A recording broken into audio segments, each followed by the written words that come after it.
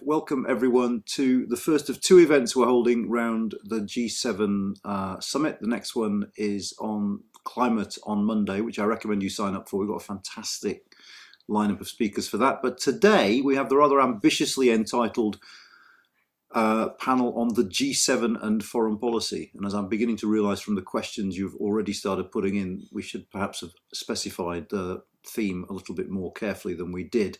But I'm delighted to have with me three fantastic speakers who I'm sure will be able to answer all of your questions. No pressure, everyone. We've got Laurie Freedman, Emeritus Professor of War Studies at King's College London, Fiona Hill, who is the Robert Bosch Senior Fellow at the Brookings Institution, and last but absolutely not least, Rana Mitter, Professor of the History and Politics of Modern China at Oxford University. We're going to keep this quite conversational. What I would say to you as ever is put your questions in on Slido. If you feel like helping me out, if you can vote for the questions you'd most like me to pose to the panelists, because what tends to happen at these events is we end up with loads of questions, and it just makes my life easier if the popular ones rise to the top. But just to start us off, Laurie, if I can, with you, apart from a load of good headlines and a load of good photo opportunities, what substantively does the Prime Minister hope to get out of this summit in terms of foreign policy ambitions? Well, you've already mentioned one of the important things, which is the big photo opportunities showing him side by side with President Biden, hosting other important people and being amongst them. I think it's a continuation of the foreign policy that was there as soon as his government concluded that Biden was likely to win the election, which was to align themselves as closely as possible with the new American administration, to try to get over the idea that, beyond the idea that Johnson was in some way Britain's Trump. And I think the ways in which that is being done, one which was always there and remains important, which is climate change, and the other, which has sort of worked out better than probably Johnson assumed, which is dealing with the pandemic, because though he's not able to announce Britain's final escape from lockdown restrictions, he can at least point to one of the most successful vaccination programs in the world, and he undoubtedly will do that. So I think that is, and they're to getting out of recovering from COVID and climate change are two of the obvious and biggest items on the agenda. So I think he'll want to show as much alignment as possible with Biden. He's obviously got the Northern Ireland issue lurking around. I don't think it'll loom as large publicly as some would suggest, some may hope, but it's certainly there, and he'll want, I think, to keep that as much to the margins as possible. Though I suspect President Macron might have other ideas, but we'll see as the summit goes on. But Fiona, I mean, you lived over here for long enough to understand and remember how excited we get when a US president says the word special relationship. How close a bond do you think there is or could be between this British administration and the Biden administration, particularly given all the stuff we heard beforehand about potential problems over Brexit, earlier comments made by the Prime Minister about President Obama and the like? Well, I think you've actually put your finger in the question, which is probably deliberate, about where things might actually work, which is the administration. I mean, I noticed that you didn't say between President Biden and Prime Minister Johnson, because, obviously on the personality side of things, their backgrounds, just their whole approach to politics and, in fact, interpersonal relationships. I mean, you couldn't really get two more different people than Joe Biden and Boris Johnson. I'm sure there's some commonality, kind of there that we could, if we spent a lot of time parsing it, we could come up with. But I think in terms of the administrations, I think that actually there's quite a potential for them finding common ground. If you think about Jake Sullivan, the National Security Advisor, and who spent the years before coming back into office again, I mean, he was fully anticipated to, frankly, be Hillary Clinton's National Security Advisor, certainly someone very high up in her administration. He spent the rest of the time at the Carnegie Endowment for International Peace, right next door to Brookings, working on a very interesting project on a foreign policy for the middle class. So it's very important for him to try to tie domestic politics to foreign policy. Now, as you said, the theme of this is the G7, but there is a common thread throughout many of the G7 members right now when we start to kind of look at the domestic politics of those countries about how they reinvigorate their democracies. The G7 is in a way the stand-in right now for that meeting of the democracies that Joe Biden was hoping to have, but has faced a lot of criticism at home, actually, because of, you know, the threats to democracy at home in the United States. But the G7 is very much the group of democracies, and the others that have been invited are very much part of that. Although China, and Rana's going to talk about this, is also one of the targets and focal points of this meeting. But every one of the major countries is having a problem about how they reinvigorate their domestic politics to deliver for their populations, particularly post-pandemic. It's not just a question of recovery, but can you actually use that recovery to spur longer-term change? And of course, Boris Johnson and his team, you know, people like John Bew and others who've been brought in, who are frankly, you know, very similar to Jake Sullivan in terms of their outlook, have been kind of thinking about how you mesh domestic and foreign policy together.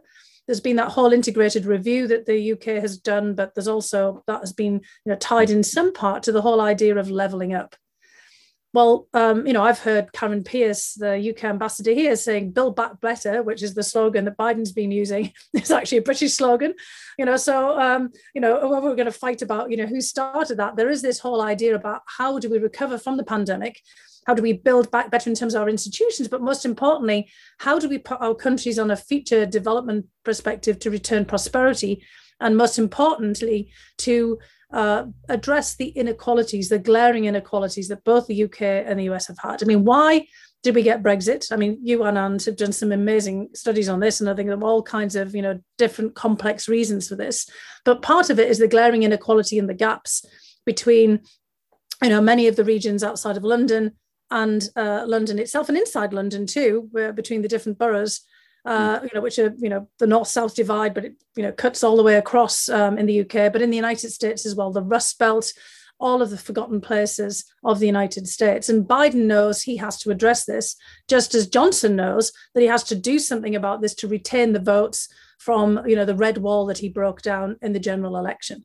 So I think that there's a lot of places where they're on the same page, and other G7 members are in that position too. You think about Mario Draghi, you know, for example, in Italy, a technocratic government coming in, but he has to address the domestic problems in Italy, not just what's happening in Europe. Macron, the Gilets jaunes, the yellow vest movement, it's the same phenomenon. So I think they're all in that same position. And ultimately, you know, kind of as Ron is going to tell us, how are we all going to be competitive with a China that isn't facing these problems in the same way, although it's got plenty of its own? And I suppose that's one reason among many why this summit is in Cornwall, that, you know, there's a political premium on taking things outside of the southeast and into parts of the country that feel they've been overlooked in the past. So Rana, coming to you, I mean, the sort of the ghost at the feast at this summit is China. I mean, you know, people might not be talking about it very much, and China's certainly not there, but it seems to be preoccupying many of these world leaders. I mean, I suppose there are two questions to you. What prospects do you think there are of the G7 coming up with a coherent policy or line towards China? And secondly, what do the Chinese make of what's going on? Absolutely, Anand. I think that I could answer the second part first, if I may, because I've actually had quite recent experience of this just within the last 24 to 48 hours. A couple of interviews I've done online with various Chinese media outlets, including the Global Times, which those who are fans of international Chinese media will know is one of the most, how can one put it, assertive of the public-facing media presentations run by the Communist Party. But to be absolutely fair, and if they're watching, hi guys, they were very, very charming, very courteous in their questioning, and I hope they didn't get me into saying anything that was too dubious. What I think was important about the thrust of what they had to ask, because I think this says something about the tenor of the conversation that China is having about its relationship with the West in general, and of course around the G7 meeting, which they're very much aware of in particular right now, is the nature of what they see as confrontation. And I'll come back to that word in a second. I found it rather bizarre that actually at least one other Chinese interview, actually not the Global Times, but another one I spoke to recently, used the word battle, used the word struggle, much more than, I mean, I didn't use those words at all. And I even picked her up on it actually at various points, because it seemed to me that sometimes language is part of what can be formative to the way that people think about some of these international affairs. And to be honest, there is something that is somewhat problematic, alarming even at times, about the way in which so much of the new relationship between the West and China is being phrased in these often quite martial terms. But let's stick for a moment to the question of what the Chinese are looking at before turning for a few minutes to the G7 and where I think they're going with at least some of these agendas. If you look, and Anand, who hasn't spent all night up reading every detail of the new 5-year plan, it's the only thing that could possibly beat the latest UK-EU report in terms of grabbiness value, I have to say, and even more scintillating prose if such a thing were possible. You'll actually be surprised, I think, about quite how much of that 5-year plan is focused on things that, as I think Fiona was alluding to actually in a slightly different context, are very inward looking. It's about stimulating domestic consumer growth. It's about trying to deal with the eternal and fast growing and very, very serious problem of environmental degradation writ small. Well, it's not small, it's actually quite large, but climate change, of course, writ very, very large. It's also about the ability to try and do, and again, as both I think Laurie and Fiona were pointing out, dealing with the fact that China in the short term, let's give them credit, has dealt in the short term with suppressing the pandemic pretty effectively, at least in terms of, locking down bits of cities where it emerges and not letting one out again until it's pushed down. And that's certainly a way in which the virus at least can be temporarily tamed. But the wider question of when the country's going to open its borders, when international trade is going to come back in a big way, when students are going to start going both ways, all of these are still just as much of a mystery in Beijing as they are in London, Washington, or Paris. So in some senses, the inward lookingness which is happening at the moment in the G7 economies is echoed to a significant extent in China. And I think it's worth saying that because so much of what we in the West notice about China, rightly, is about outward looking issues and often quite confrontational ones. South China Sea, Taiwan being part of that too. The Chinese would say it's internal. The rest of the world are keen to point out that it has huge external consequences. Internal, of course, we should mention Xinjiang and Hong Kong as well, but nonetheless, international implications. So remembering that the restarting of the economy and the dealing with huge inequalities and problems within China are actually really, really central to the central goal of the Chinese Communist Party, which is staying in power for another 100 years, having been there for the last 100. So we'll come back perhaps later in the conversation to some of the ways in which China sees some of these issues. But I want to just spend one more minute talking about the G7 side of things and how they're seeing it. I'm pretty sure it was the Biden administration. I've heard this phrasing from various people, but it was someone senior. It may even have been Jake Sullivan or himself, talking about confrontation, cooperation, and the other one beginning with C, which has now come off the top of my head. The competition, that's the other one. Indeed, remembered it just in time. As the three driving pathways for the West to think about, the liberal world actually, because Japan and all sorts of other countries are involved, to think about its involvement with China in the next decade, 2 decades and beyond. And I think it's fair to say that at the moment, part of the agenda that the G7 will be discussing, and one that will start, or at least be continued here, but will by no means be resolved in the next couple of days in that nice resort holiday in Cornwall, is how you make these things compatible with each other. Now, just because it's not something that's said too often, the cooperation side is real and has to be pushed forward. Climate change is one obvious area. And, the next 2 big meetings, well, the next one, of course, in the UK is COP26 in Glasgow in November. And that is one where actually the rubber's going to meet the road in terms of the US being back in the Paris Accord, the UK wanting to play a global, leading role in terms of bringing sides together. So the challenge for the UK will be, how do you get China to take that conversation seriously? Actually, and reassuringly, some of the signs are, not least with Representative John Kerry being over in Beijing quite recently, the Chinese themselves, not least for reasons of personal salvation of the country, are quite keen to actually decouple to some extent the climate change discussions from other ones because they know they need them too. The other cooperative area I'd mentioned briefly, it doesn't look like it now, but I think it's probably going to have to be, is vaccine cooperation, both in terms of production within particular countries. And, the number of countries that are still producing original vaccines, the UK, I'm very glad to say, the US, Germany, but China, of course, is going to need to be matched to the fact that huge swathes of the global south in particular are not vaccinated and will need to be. It seems to me impossible that could be done really very fast without Chinese vaccines being some part of that mixture. There are questions to ask about, their lasting value, how effective they are. But the idea that they can be cut out of the equation, at least the way that it seems to be at the moment, seems to be very minimal. So there is that corporate development that has to be there.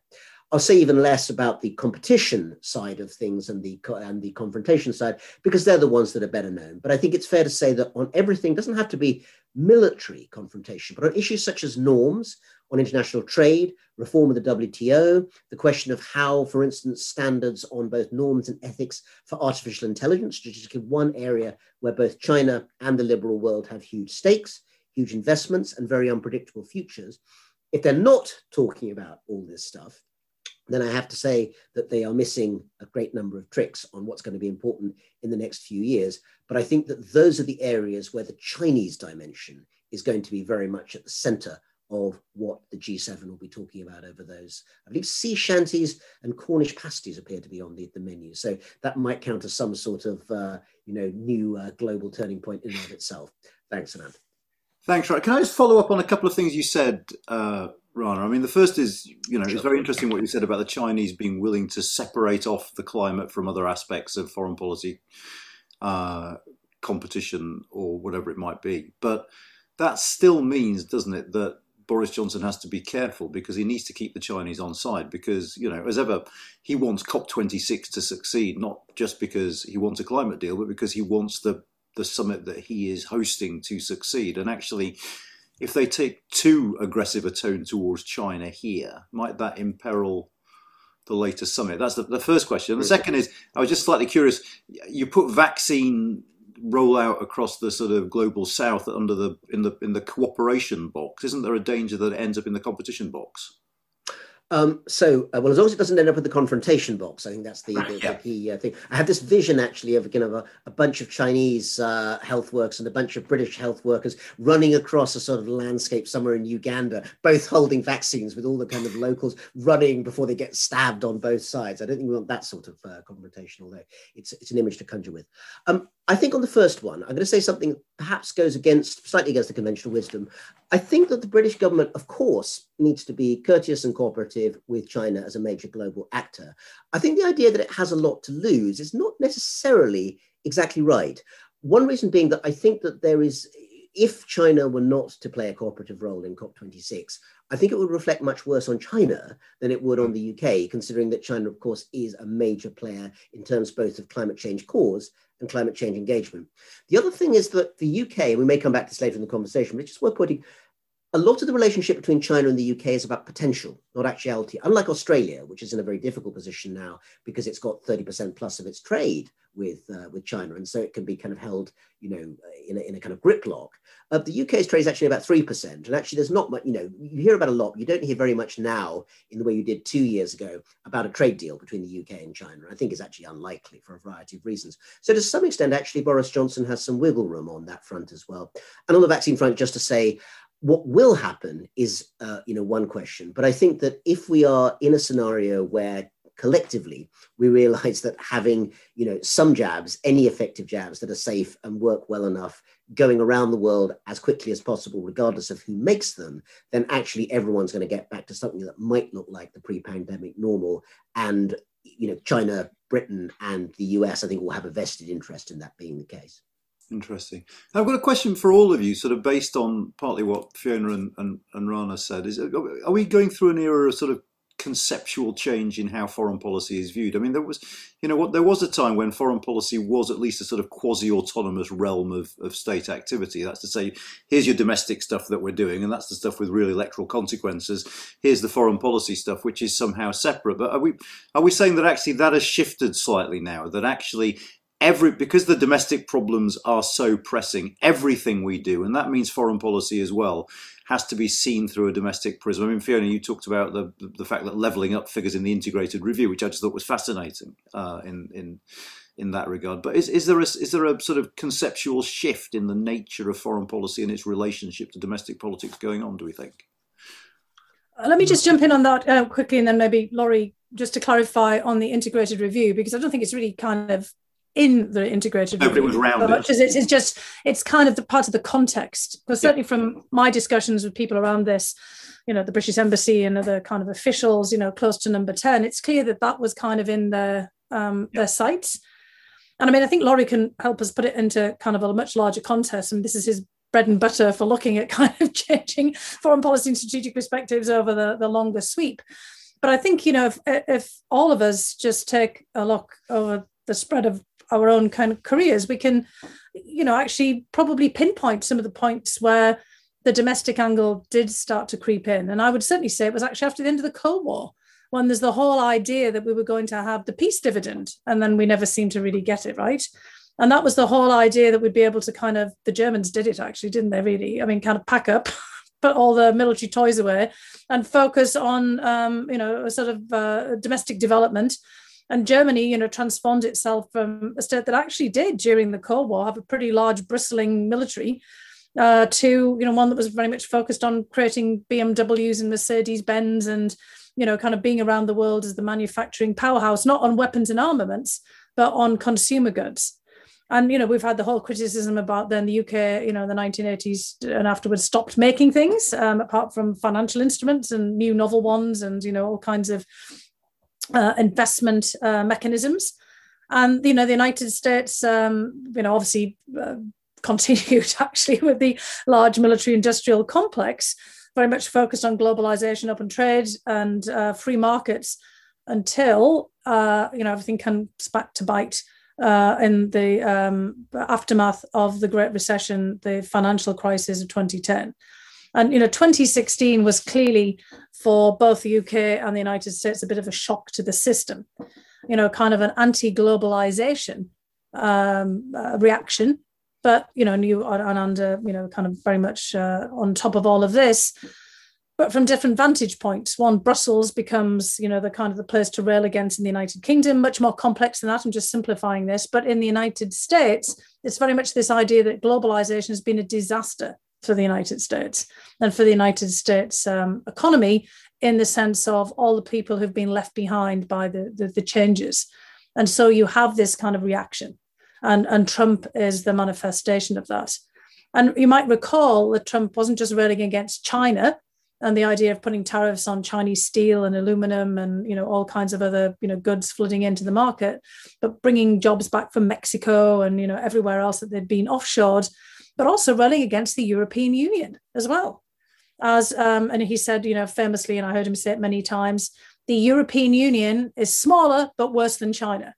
And what did he mean by that? He meant it on the trade perspective, the idea that the European Union wasn't perhaps stealing US jobs, but was blocking US companies from access to European markets, and that the relationship in the transatlantic sphere had kind of got out of kilter. Now, this has been a common complaint from actually US presidents, just we haven't focused on it for years, decades, in fact, probably going back to Kennedy and Johnson and others, who were always kind of complaining about the balance of trade being out of kilter because of US troop deployments and, all the investment in European security, and this kind of expectation then that the US should have unfettered access to European markets and should be given massive trade concessions. And, but for a long time, there was still a consensus that it was much more worthwhile to be at the center of the NATO alliance, that the security considerations outweighed the economic considerations. But for Trump, that wasn't the case at all. And that's what he meant when he kept saying the EU was worse. There wasn't a protection element for China. There wasn't a security guarantee. That was long gone since, the end of World War II. And instead, he kind of saw the Europeans as a bunch of ingrates who were ripping the United States off and, taking security for nothing, not burden sharing, not stepping up on the 2%. That's where the special relationship with the UK was getting tarnished as well. I mean, the UK was stepping up, but perhaps not as much as it had in the past, and the Germans were doing nothing, in his view, and that's therefore they deserve to be whacked with tariffs as well, and tariffs on autos, and treated the same as China because everyone was just ripping off the United States and its security guarantee. I mean, it was a kind of primitive way of looking at it. It wasn't out of step with many of the complaints of American presidents in the past. And so, I think this has kind of had a long tail to it. It's not a sudden change, but it's also very much the case that, farmers in Iowa, might be actually more well aware of where their soybean crop goes to and be following China and things pretty acutely. But, a lot of people in the United States are just kind of wondering about the burdens of foreign policy, the forever wars, Afghanistan, Iraq, and what is this really kind of bringing back to the country? And so there's also been that pushing it forward as well. But I'm sure Laurie can, put this into a different suite. But I don't think it should be a surprise to us that there's that a change for any of us who, have been paying attention for some time or living in the countries, not just sitting in our think tank or university bubbles. If we've been out there, engaging with our family and friends, we know that people's perspectives have been shifting on all of these issues. Because it's Friday afternoon and I haven't seen you for ages, I'm not going to pick you up on aluminum. But anyway, Laurie. I know. Well, see, I've had to practice that because when I'd say aluminium, people go, what? And then they'd laugh at me. So, I have to kind of, I'm just in case there's an American watching, aluminum, just in case people are look at that, so she's really secretly a Brit. Because I have had people write to me and said, you do still speak like a British person, and I'm like, yeah, I know that. I have some oregano if that's helpful to anyone. Oh, God. So there are great changes underway. So the 1990s was the decade of globalism, and our values were going to sweep the world. And if you wanted to trade with the West, you would take on our ideas, and you would join our institutions. And that seems an awfully long time ago. And part of it was the rise of China, because whatever was going to happen with China, it was never going to turn into a Western clone. So the idea that a free market, a market economy, just about called China that, had to be a liberal society, clearly was going to go anyway, and the speed of China's advance challenged that. And I think part of what is going on, and I'm in Rana's territory here, is the more assertive Chinese policy over the last, under Xi, essentially, the wolf warrior diplomacy and so on, has sharpened that sense of a challenge to, the democracies were the successful ones. The idea that an authoritarian country could be successful is actually quite an important challenge, because by and large, they were big and large and awkward, but they weren't very successful. China appears successful. Secondly, the financial crisis, which showed that the West could fail and screwed up mightily. And though we got through that, the consequences, I think we're still living through the consequences of the financial crisis. And that part of that was austerity. And then moving on, you've got the challenge to multilateralism. Fiona described it in terms of Trump's views. It was a general chat. He didn't believe in international institutions. He thought they were all out to screw the US. So he didn't even bother with the rhetoric. At least, the British tried to keep the rhetoric going. Trump didn't even bother with that. And international institutions are struggling. The UN is deadlocked in the Security Council. The WHO has been discredited. Hopefully it'll recover, but it's struggling as being seen to have been too much in hock to the Chinese. The WTO was damaged under Trump. And the European Union is struggling. The trouble is, when the British talk about this, it's assumed we're just sort of waiting, sort of knitting needles at the ready to watch it collapse completely, which isn't the case. It's clearly not going to collapse completely, but it struggles to come up with sort of agile answers to the problems it faces. And we'll see what contribution Macron, Draghi, Merkel are making to the discussion to the G7. But they're not really speaking with one voice. They've got the awkward issue of Hungary when they try to. We'll see whether their stimulus package is going to be big enough. The vaccine program is going quite well now, but it took a while to do so. So And that's tarnished too, the image of multilateralism, that you're always better off if you're sharing and working and trying to find collective solutions, which is one reason why I think Macron is anxious that the British don't succeed with Brexit. I think it would be, I think as far as he was concerned, that would send a very bad message, excuse me, especially in regards to his own election next year. So all of these things have challenged, excuse me, it's not COVID, it's a cold. All of these things have challenged the ideas of globalization. And I think the difficulty with COVID, not math, is that it's shown the problems of reliance on, I'm going to drink. It's shown the reliance on supply chains. I'm going to stop because we will come back to you. Come back to me. I'll talk about supply chains. I should also just say, Fiona, if you have to go and deal with your daughter at any point, just pop out and pop back. That's absolutely fine. So don't worry. Rana, I mean, it strikes me, and I know absolutely nothing about China, so this is just a waste of our time me saying it, but the Chinese have always been quite joined up in this kind of way between the domestic and the internet. I mean, has there been a shift there too? There is a shift, and I think actually we'll give Laurie a few moments just to sort of take a cup of tea and recover his throat. But actually, he stopped at a really useful moment because he was talking about supply chains, and of course, actually, you're going to think of one area where domestic policy and international policy in China have really been changing, then that is actually at the heart, the hub of what has shifted. So again, and I want to suggest I spent all my time reading the Chinese 5-year plan, Anand, even though it is an absolutely thrilling read. But the question of how far China is in a position to decouple from the wider world and become reliant on overseas supply chains, while essentially making itself essential to other people's supply chains, or remaining essential to them, is a really hot topic of discussion at the moment.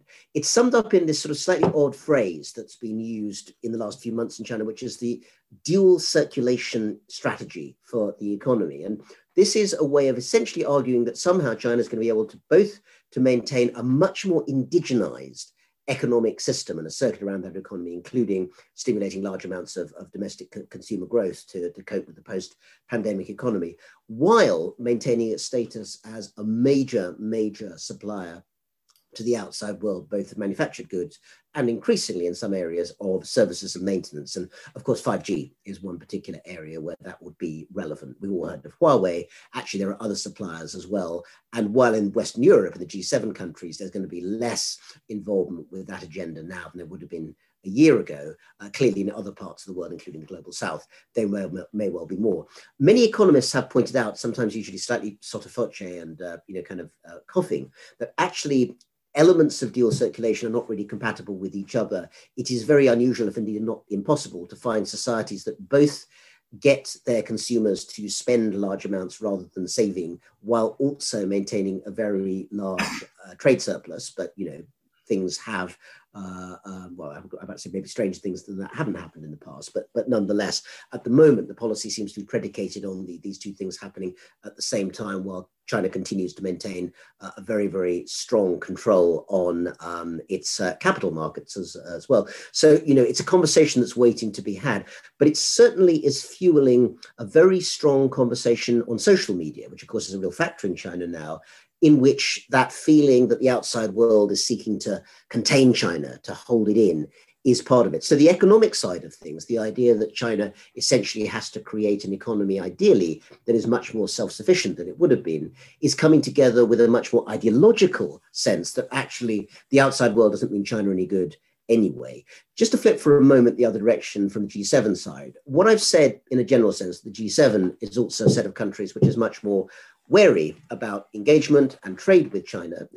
Huawei in the UK having the decision reversed to allow it into telecom systems is a good example, is also reminded this is broadly true, but not universally true. And Italy, of course, is one of the great potential counterexamples. While Italy is warier than it was about Chinese investment and involvement, I think it's fair to say that of all the G7 countries, it's the one that's most friendly towards investment. I can't remember if Huawei is out of court in Italy or not, but I'm not sure that it is actually. Whereas for clearly the United States, it was never even a player anyway. Germany post-Merkel is likely to be much more skeptical about Chinese tech being embedded into domestic systems. Canada, of course, has its own huge concerns about this particular issue. And broadly speaking, that sense that domestic concern and worry about greater Chinese investment in the economy is also part of a wider cross-national foreign policy strand that is essentially seeking also to decouple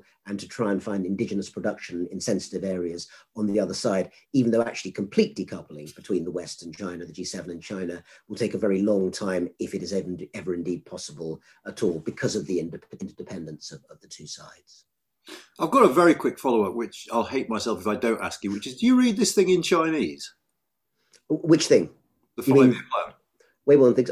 Yeah, I mean, it's not really available in English, so there aren't that many choices, I would say. I mean, there's a couple of things that have just been said. Firstly, this sort of dilemma about sort of domestic spending versus trade surplus. And secondly, Laurie talking about Hungary being a bit of a fly in the ointment in the EU. That brings me to a really interesting question, not about Hungary, but about Germany, which is, in some ways, Germany's an outlier, isn't it, given its the way it deals with Russia, and also, in a sense, its attitude towards China, that, you know, Germany doesn't seem to see the world the way that many G7 countries are coming to see it. Is that an issue for the G7? I mean, Laurie or Fiona, I suppose, first or foremost. Well, I mean, I think we should also talk about Russia. So I'm trying to tee up Fiona for that. I think the problem with Germany is we don't quite know who's going to be running it by the end of the year. And you know, you could have as many different colour permutations as you choose at the moment in terms of where the various parties are. It's likely the Greens will be part of a German government. It's very hard to see a new coalition that's going to be enthusiastic about raising defence spending very high. The Russian issue is part of that. I think there's been a degree of stepping back in Germany. I think the Nord Stream issue hasn't quite gone away, although Biden has tried to diffuse it a bit. There's also this sort of more interesting question, as Fiona will undoubtedly recall. The issue last year was whether Russia would be invited.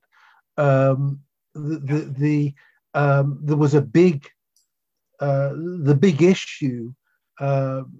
Really, for much of the Trump term, was not China, but was what do you do about Russia? Now, Biden is going off to see Putin. They're going to talk about a bit of arms control, but actually, in some ways, Russia and the West appear to have reached a sort of stasis. I mean, an equilibrium of sorts. That there isn't a lot of dynamism in the relationship at the moment. They're not going to back off on Ukraine, but they're not going to be able to take it much further. You may rescue a bit of arms control, but it's not going to be transformational. And on a lot of the Syria, Middle Eastern situation is just sort of bogged down. So it's not altogether clear why Russia is that important. Whereas with China, there's so much to talk about. Actually, with Russia, there doesn't seem to be that much, because it's a conversation we've been having over and over again for the last few years without it progressing very far. I mean, I trust what Fiona has to say on this more than me, but I think the absence of Putin at this discussion doesn't actually seem to be a big deal. And before I come to Fiona, let me just say her book on Putin is well worth reading. But anyway, Fiona, over to you. Thanks very much. Thanks for the book plug as well. It's good to have. I mean, Laurie's spot on here. I mean, I think we're actually all stuck with having to talk about Russia. And, obviously over here, there's a bit of a media frenzy about the prospect of Biden meeting with Putin, where there wouldn't be if Biden was meeting with Xi, for example. And really that kind of underscores in a way that Russia has become a kind of a carnival sideshow or some sort of spectacle that is kind of drawing everyone's attention, but really it's just sort of going around, as Laurie's saying, the same things over and over and over again, with not much prospect for getting out of this. And look, and I think that's also deliberate on the Russian part. I've been trying to explain to people that, what Biden is trying to do, some of his predecessors. I mean, he's not trying to reset the relationship and look for kind of some massive progress, because as Laurie said, that's just not going to happen. We're not really looking for something positive coming out of this relationship anymore, because we can't expect it. Even though you could actually see all kinds of areas for engagement, none of them are going to be transformational. You could do something on arms control, absolutely. I mean, for God's sake, Russia's vaccine Sputnik, has showed promise in the labs and has seen to be, effective. They've got massive production problems, but they've played politics to such an amount that they've, also destroyed the psychological effectiveness of their own vaccine, let alone the actual, chemical effectiveness, because they spent so much time on disinformation to, talk down AstraZeneca and Pfizer and Moderna, that now no Russian wants to have a vaccine either. You've probably reached your capacity, and people around the world are suspicious of all vaccines. So, kind of Russia really does know how to bring a pox literally on everyone's houses, by its own disinformation attempts. So, that is a kind of a problem. And it kind of sums up where Russia is, because Russia is desperate to be relevant. And that's not to say that it shouldn't be relevant, because again, there's lots of things that Russia could come forward on, counterproliferation as well as arms control. They could help massively with the environment. I mean, the Arctic is one of the most sensitive areas under climate change. And what's the greatest Arctic power? It's Russia.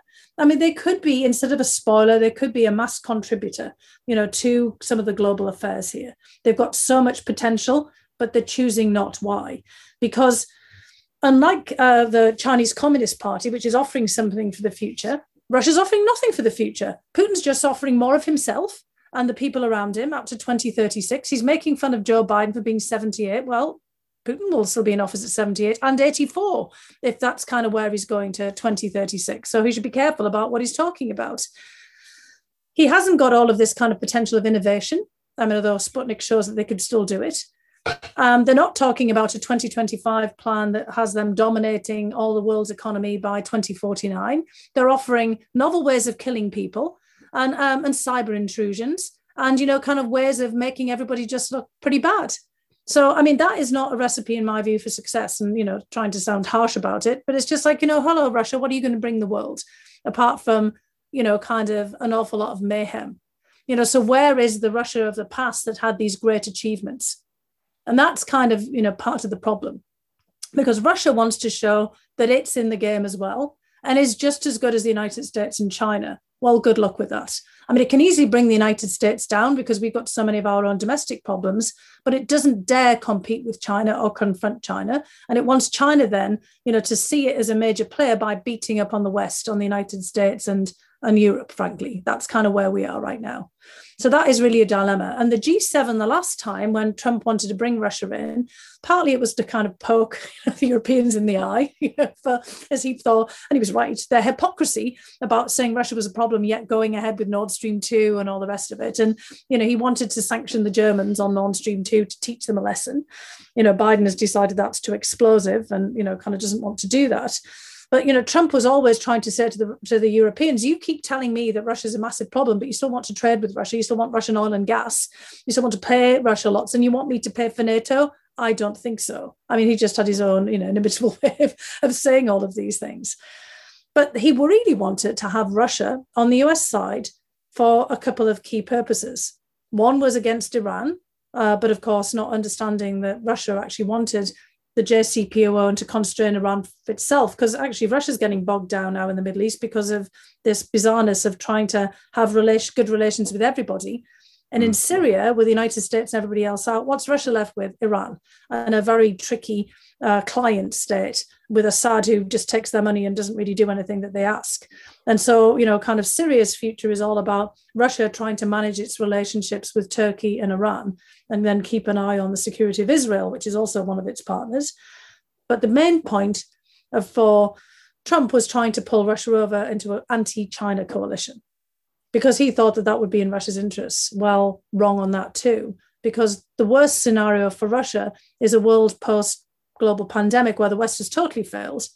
And it's just a world dominated by China, because then Russia becomes the upper volta with missiles or the raw materials appendage, not of the West, but of China. And Russia does not want to be that. Russia wants to be a power that China reckons with. But in a world in which we've all faded to grey, that's not going to be the case. So that's really the kind of the dilemma that Russia poses. But it can only, be relevant if Biden goes off there and meets and, kind of, so the Russians are interested in managing the confrontation a bit. They want managed confrontation. We want to manage our way out of a confrontation, but they want to retain the friction because, like for everybody else, it's all about China. I am going to come to you in a sec, Rana, on that very issue, which is, is Russia a power that needs to be taken seriously by China? But before I do that, I mean, I've been enjoying this so much that I've been even worse than usual, which is admittedly a very low bar at posing the questions you've been sending in. But just to warn both the audience and the panel that after Rana's talked about this for a minute, I'm going to switch to the questions and try and rattle through them. So it might think of it as a bit like a quick fire round. I mean, some of these questions aren't particularly quick fire, but we're going to try and get through a few of these questions so I don't feel quite so bad about not. But Rana, China's attitude towards Russia and the nature of that relationship.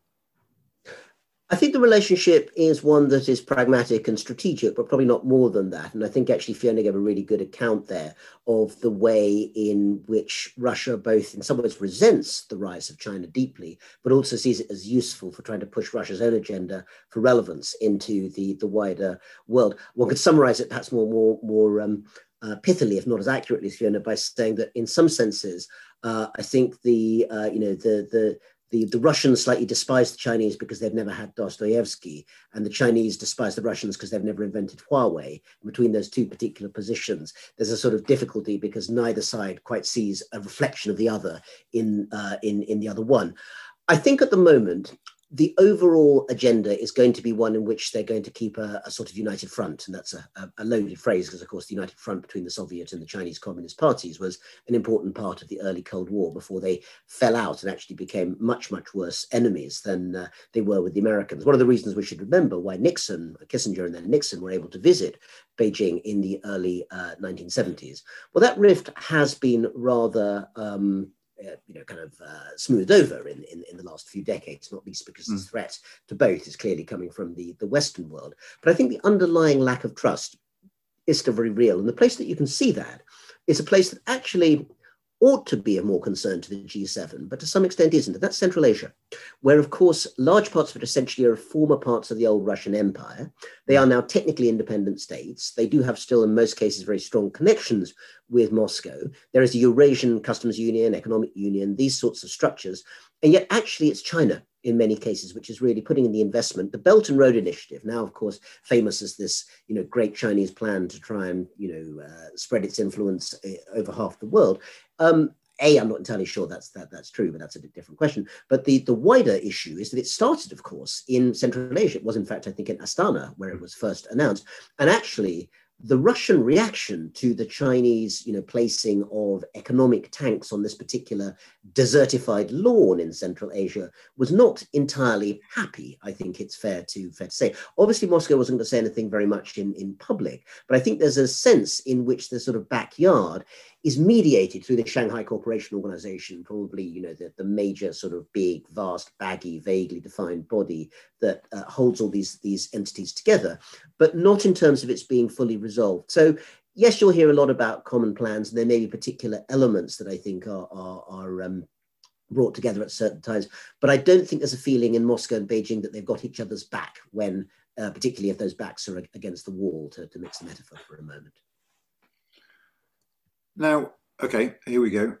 I mean, we've got a question on the protocol, which I think probably is going to come to you, Fiona, in the sense that it is a question about how far will Joe Biden go, and is Joe Biden committed to the protocol as far as the Northern Ireland Protocol as far as you know, or is he just interested in the Good Friday Agreement? I mean, how much pressure is this American administration willing to put on the UK government to get this sorted out? And if any of these questions, your instinctive reaction is, Lord alone knows, just say so, that's fine, and we'll move on. Well, in this particular case, look, across the board in the United States, there, and this is the political board, that is, not kind of mass of the population thinking about this, but of course there are some, pretty large Irish American constituencies in lots of major cities who think about this as well. There's a little bit of shock at the way that, kind of the whole Northern Ireland situation is unraveled, so quickly, and sort of and also a bit of dismay at the seeming carelessness in which the UK government has handled this. I mean, I have to say myself that I was quite astounded when I was in office that, I mean, I kept asking about, well, how's this factored into Brexit? And Trump himself was alarmed when it was raised, you know, and because of course he seemed to be such a, you know, massive supporter of Brexit in theory, because it was all about the retain your sovereignty, America first. You know, of course, you know, we know that he kind of rhetorically supported Brexit while he was golfing in Turnberry in the summer of 2016. But he had not thought through the implications of this. And as soon as it was posed to him that this could have very deleterious effects on Good Friday and on the peace between Northern and Southern Ireland, the Irish Republic, he immediately drew his attention. And it may be, you know, partly because he's got his golf course in Doonbeg, but it was also clear to him that this was a real problem, and he had not thought about it, as indeed had many of the people in the Trump administration who were rhetorically and, you know, even substantively supporting Brexit. They were always told that it'll all be fine, it'll be okay, and they assumed that it had been thought through. And so I think it's been quite a shock to find that it wasn't. This is actually one of the reasons why Mick Mulvaney wanted to be, you know, the envoy to Ireland. Nancy Pelosi kind of showing up, you know, in Congress and, you know, in very key cities, you know, at the mayoral governor level. I mean, there's a lot of concern about this. And so, you know, I think there will be a push. And it's not just because of the affinity, you know, for Ireland. It's just, you know, kind of the US has a stake. I mean, it was, you know, Senator Mitchell and, you know, okay, the Clinton administration and others, but there was an awful lot of US effort at all kinds of different levels put into finding a solution to this problem, and a recognition that that solution came because of the larger framework of the European Union. So I think there will be a lot of willingness to be creative, though, as well, to help kind of figure out how we can have a new frame. One thing, you know, when the time that I was there, and I'll just say that I met with both, you know, Sinn Féin and the Ulster Unionists, DUP. It was in my portfolio when I was at the National Security Council, and it did strike me, and I'll just put that up there for what it's worth, that, you know, the framing was also in a for the people that I was interacting with from Northern Ireland, not from the Irish Republic, who I think had, you know, kind of seen the way that the world was changing, was still a very British frame. I mean, you've been writing about this, Anand. I felt that they were the last British subjects in the sense of describing themselves as British. I describe myself as British as well, but I know that I'm a dying breed in the sense that, you know, all my family are from every one of the major 5, including traveller, you know, ethnicities from Britain. So I wouldn't know how to describe myself in any other way. But, you know, kind of, I was very struck by how they kept talking about being British, and that, you know, kind of, so that kind of loss of a sense of Britishness was a major problem. There was very limited interaction with the Scots and the Welsh, which I was struck by in Northern Ireland as well. So it seemed to me that there could be, if a mind was put to it, of finding some kind of way of dealing with the identity side of the politics, very difficult, of course. I'm not kind of trying to say this would be easy, and trying to find some economic framing, and that the United States would be willing to help at all kinds of different levels. And I say the United States deliberately, because it's not just about the Biden administration, it's members of Congress. This would be a bipartisan effort. And, you know, it was certainly a kind of a sense, you know, there are an awful lot of people in the United States as well who see themselves as Ulster Scots, Scots-Irish. So it's not just, you know, Catholic, Irish, Joe Biden, you know, my family's all from, you know, the Irish Republic. You've got a lot of good, well-meaning, you know, people on all kinds of sides of this who would be willing to work with the United Kingdom and the Irish government and perhaps the EU as well to find something that might work here. But there's a real horror now at the outbreak of violence. I mean, you might not know the answer to this question, but I'm going to put it to you anyway, just in case, which is, you know, in private for the US administration, is this a case of you two just knuckle down and sort it out? Or is there a perception that this is being driven by a British reluctance to sign up to a deal that they ratified in Parliament? So is it being seen as... there was a lot of concern about this being the UK government. I mean, I'll have to say that, you know, kind of moving Trump administration as well. You know, there's a lot of people behind the scenes just incredulous this hadn't been thought through. Right. Because they kept being told, no, it's all right, it'll be fine. And it really wasn't fine. Yeah. Laurie, you might want to do a tactical cough at this point, because this isn't an easy one. What tests would you suggest for judging the success of global Britain? The first test is whether we stay a United Kingdom, I guess. Yeah. That's not a bad answer, I don't think, on the spur of the moment. So yeah, I mean, I think that's the first test. I mean, the big challenges to the UK are internal, as with all countries. So does the economy recover? How does employment look? But what happens with Scotland and with Northern Ireland? So I think that's the first. The other part of it is it's partly activity. The UK can do things and is starting to do things which look more global. I mean, it's not unique in this. France is also getting very involved in the Asia-Pacific or Indo-Pacific region, as we should now call it. And so there's plenty that the UK can do. It's been quite quick on foreign policy issues over the last 6 months. It's got its sanctions in early at times. It'll still be involved in meetings such as the G7, even if it won't be chairing them so much in the future. But the big, and I think also we mentioned climate change. What happens with vaccines? This is when I had my coughing fit before. Let me just say one thing on that. I mentioned supply chain, which has become a really big issue. And I think it's going to be, it's clearly one of the lessons the UK has learned, and other countries too, is you don't want to be dependent. The other thing is the competition amongst vaccines. And Rana's obviously right that we need all the vaccines we can get. But the fact is there's now a hierarchy of vaccines with Pfizer, Moderna, which are two separate companies, but they're up there at the top. AstraZeneca, very effective, but somehow managed to get itself a bit of a tarnished reputation. The Chinese vaccine, nobody really knows, including the Chinese, how well it works because they've never released decent figures. And I think one of the problems for the Chinese is they've got so caught up with their own narratives about the pandemic that nobody actually believes what they're saying, even if it's right. And then you've got Sputnik, which seems to be a perfectly good vaccine, but as Fiona mentioned, nobody trusts it. I mean, it's not even clear that Putin had it. So I think you've got really big issues about how vaccines roll out. My guess is that actually it won't be as collaborative an effort, but AstraZeneca will be an important part of the mix. So I think, that will be seen as one, you hear the British government rhetoric, Britain's gift to the world is the Oxford vaccine. So I think that's also going to be part of it. But in the end, in 5 years' time, the question is going to be, are we still a United Kingdom, or are we fragmented? Brilliant, thank you. There's a couple now that I'm going to lump together just for the sake of ease. And Rana, just chip in. I mean, just because it's not about China, don't feel you have to keep quiet. I mean, the first is, does the D10 have a future, and if so, as what?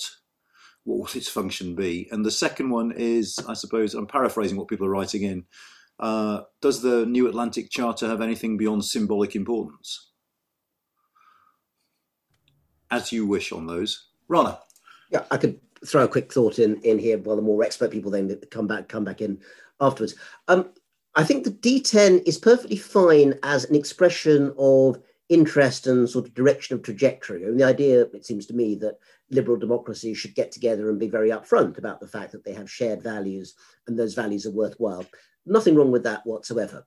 I think the problem comes with what seem to be attempts to try and formalize and operationalize it, which is whereas I think everyone on this panel and probably everyone watching knows, you run into all sorts of problems because then you start getting the sort of whataboutery and the sort of poking away at the edges.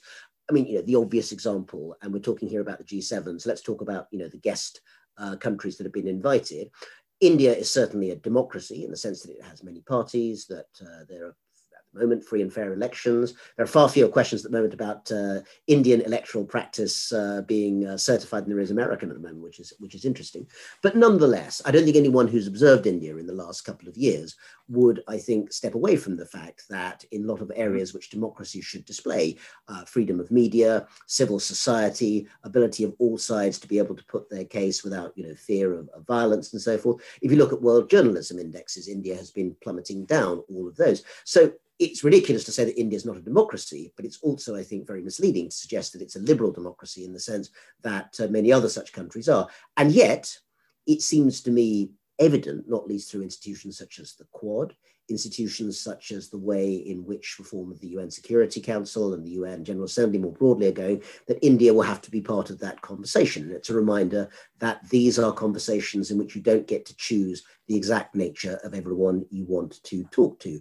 One other slightly, more kind of extreme in the sort of democracy sense example, but one that's coming up more and more for regions of maritime issues is Vietnam, which makes no claim to be a liberal democracy whatsoever and is not, but is a very, very important Southeast Asian actor in terms of the interests of many of the G7 actors and indeed many of the other actors in the region.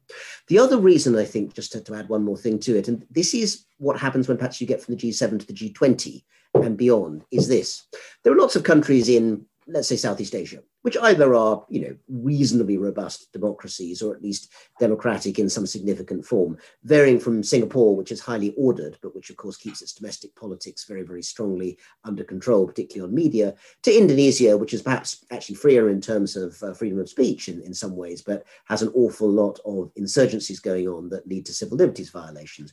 Nonetheless, all of these countries, I think, have one thing in common, which is that they do not like the way in which they're being explicitly pushed towards choosing between an American-dominated security contract, which essentially underplays economics, and a Chinese-oriented economic contract, which essentially argues that their fears over security are overblown. Anyone can see that both of those issues are ones that countries that are in the region and have no option of leaving are going to have to deal with, and there is no good solution. So if I were to add one final policy thought off the back of the G7, and I think it's one we'll actually hear a lot more about during the next year, and actually your think tank, Anand, UK-EU, is going to be thinking much more about it, which is this. What does the UK accession to the CPTPP, the Comprehensive Trans-Pacific Partnership, actually mean? Mean in terms of being in when the US is still out and might be out for a while, mean in terms of engagement of the UK with a major trading and free trade oriented organization in a region where RCEP and all sorts of other much more Chinese dominated entities are there. And finally, what does it mean in a world where the Chinese have gone 180 degrees and have moved from saying that they think the old TPP is a terrible idea to contain China to their current position, which is that actually CPTPP looks really interesting and they're very, very interested in being members themselves. What does the UK, what do the rest of the G7 think about that? And once we're in, what are we going to do about it? Interesting. I'd like to jump in on this and actually hear what Laurie has to say as well, because I think, Rana's really put his finger on the fact that, kind of, in a way, we're kind of looking for more flexible institutions to deal with this rapidly changing world, which, of course, is one of the themes of your, seminar series here. And, the idea of kind of creating these rigid blocks seems, kind of passé. And I mean, it's probably one of the reasons why so many of our multilateral institutions are in trouble, that they were kind of fit for purpose at an earlier time. And they've, through being formalized and literally institutionalized and, being there for such a long period, they've become ossified and, kind of in a way, incredibly difficult to adjust. I mean, that was kind of one of the reasons, of course, that the UK ended up leaving the European Union, because that sort of flexibility was disappearing and, kind of having multiple different tracks, as people were calling it. But I mean, really one might kind of say, a certain, again, I'll just keep using the word flexibility, but a certain ability to adapt and to, do different things for different purposes. And, there really is a risk, as Rana is suggesting here, of formalizing all of this beyond the symbolic value. So I do think, kind of throw this over to Laurie. I mean, is it really kind of possible, thinking about the larger sweep of, of time and in the way of our kind of innovation and an organizational creation, to kind of create a kind of a flexible matrix system in which, a country like the UK could be in many different things and then still find sort of sufficient cooperation and formalized collaboration to be able to make achievements. Because I think that that's kind of, in a way, I had to say what Trump was kind of looking for. He was looking for kind of like a world in which you didn't have to really kind of make a big commitment and take lots of responsibilities and take on all kinds of money, but that you could also avail yourself of some of the benefits of some of these organizations. He was kind of looking for sort of responsibility light, I guess, or kind of a way of dealing with all of these shifts. And I think that that's really our dilemma. Are we going to get bogged down by a lot of these institutional arrangements rather than being able to use them to spur action to deal with some of the critical issues that we need to? Laurie? I mean, I think the CPTPP is fascinating. I mean, there's an initiative, and it's hard to argue against it. It's simpler. It seems to be simpler than some of the other deals, possibly because the United States is not part of it at the moment. It'll be, and I think both Rana and Fiona have indicated, if it happens, I suspect it might, then it opens up other possibilities. Whether you can start using it for other aspects of diplomacy, especially once you, as a new member, I'm less sure. But it's certainly, in terms of the answer to the question, what is a success for global Britain? Well, this would counters it, because it's something that you wouldn't have been able to do in the EU, and brings in lots of interesting, brings in commitments. I don't think you can just do it as a free ride. I mean, there's some significant commitments that come there. So it's an interesting one. And let's go back to the Atlantic Charter one, as you did raise it, Anand. Mm-hmm. Thank you. The original Atlantic Charter is a remarkable document. Had amazing implications, which were not necessarily seen at the time. And I'm going to start coughing again. Do you want to have a quick pause? Yes. Let's pause, then I'll come back in a moment.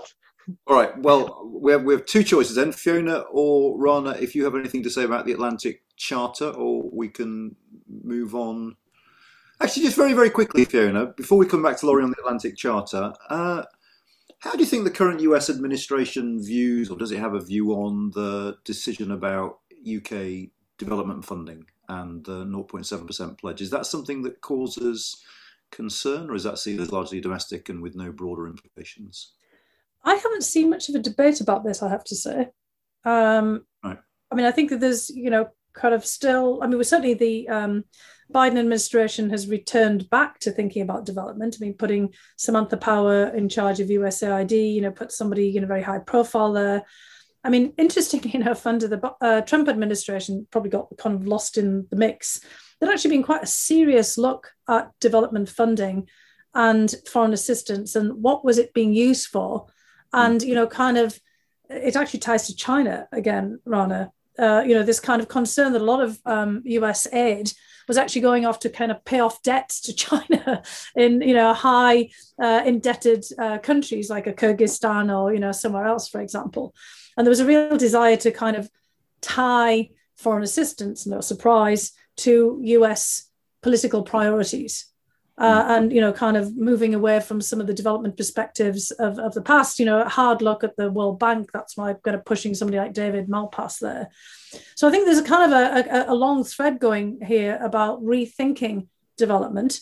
I mean, I'm not quite sure what Samantha Power is going to be doing at USAID, but, certainly with Malpass at the World Bank and others, trying to sort of like think about what is development these days and what are we gearing towards, what are we trying to achieve?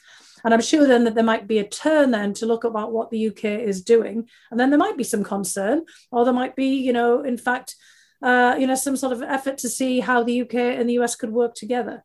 But right now, I haven't really seen that. But as I said, there's been a long thread of discussion here about what is the nature of our foreign assistance. And, it's partly because of Trump also talking about the US as being the world piggy bank. And, kind of everybody, kind of putting their hands into it or trying to smash it to get at the small change that's in it. But, I think that there is now a big discussion about what is development, foreign assistance, what are we trying to achieve here? How do we work with our partners and allies on this as well? I am going to come back to you, Laurie, and you'll almost certainly have the last word, I think, but Rana was waving halfway through that, so... Just to add a brief note that one capital where I think there is a conversation going on about the UK aid cuts, I can't swear to it, but I can give you the context, is Beijing. Because actually of all the institutions of British government, the one that actually attracted most attention and respect and huge amounts of copying and imitation actually on the Chinese side was DFID. The idea actually that Britain as a relatively smaller power could deploy its funding, but also its expertise in ways that made such an impact around the world, particularly in sub-Saharan Africa, an area in which China, as you know, has a major expansionary interest in terms of economics and development. This was something where essentially, civil servants from Beijing were being flown over to London to sort of talk about and say, how do you do it?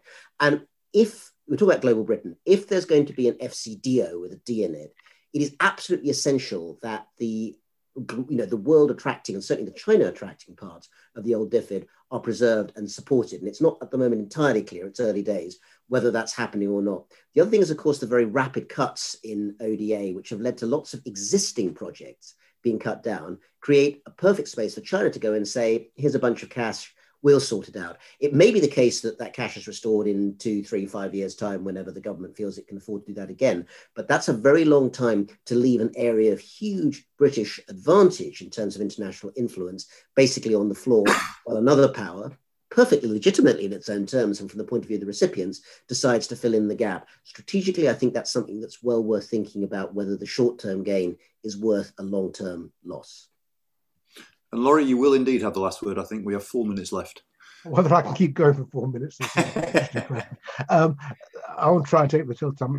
Rana said one of the things I wanted to say, which is before the cut that was announced, the important news was the merger with the Foreign Office, which meant that it was supposedly going to have a more political direction and more geared to national interests than just the sort of traditional DFID mission statement, which was all about doing good for the poor of the world rather than promoting UK national interest. I think actually, I don't know whether it'll go back up to 0.7, but I'd be very surprised given the strength of feeling against the cut and some of the damage that's already been done, that if it isn't restored quite quickly, that depends on other economic factors, but in the great scheme of things, it wouldn't be that difficult. Going back to what I was saying on the Atlantic Charter, I think the point about the original Atlantic Charter was that it was an attempt by Churchill to cement his relationship with Roosevelt. That's what it was about. We didn't know then that it would be, become the basis of the UN Charter and everything else that followed. It was a statement of why the US and the UK had to work together, or the British Empire as it then was. In fact, the Atlantic Charter was in some ways sounded the death knell for the British Empire because of the stress on self-determination and human rights. So I think the new one doesn't quite do that, but it has a similar purpose. Go back to where we started, as demonstrating that the UK and the US are similar powers. And despite it all, and this is sort of round up the discussion a bit, they are still similar powers. The special relationship is a term that we learned this week that Boris Johnson doesn't like because it sounds a bit needy. But the two maritime powers, neither of them have to get involved in international affairs in the way that others do, because, leaving aside how bad Ireland could get, by and large, they're in pretty safe parts of the world. And they have choices that other countries don't have, and similar cultures. So I wouldn't just dismiss it as a bit of rhetoric and writing. And I would say that one of the reasons why the UK got itself in the mess over the last few years is because its natural partner was absent. In the past, an American president would not have allowed a dispute between its allies in Europe to have developed in the way that the Brexit developed. There were ways to deal with it, which Trump was never going to adopt. Obama might have done. Clinton, I think, Clinton, if she'd won, possibly would have done. So we've missed having an American president with whom we can work. And that's why I think, in the end, Johnson is putting quite as much effort as he is putting into trying to cement that relationship. Excellent. Thank you on that, which was a pretty optimistic and upbeat, I think. A good one on which to end. Let me just round things off by thanking Fiona, Laurie and Rana. I thought that was utterly fascinating. I apologise to the audience for finding it so fascinating that I ignored your questions till the 11th hour, but I hope you found this interesting. If you're interested in the climate debate, we have an event just about that on Monday. But for the moment, thanks to the three of you so much for taking the time on what is here, at least, Fiona, a very sunny Friday afternoon. And have a very, very good weekend, everyone, and see you soon. Take care. Thanks. Bye-bye. Bye. Bye.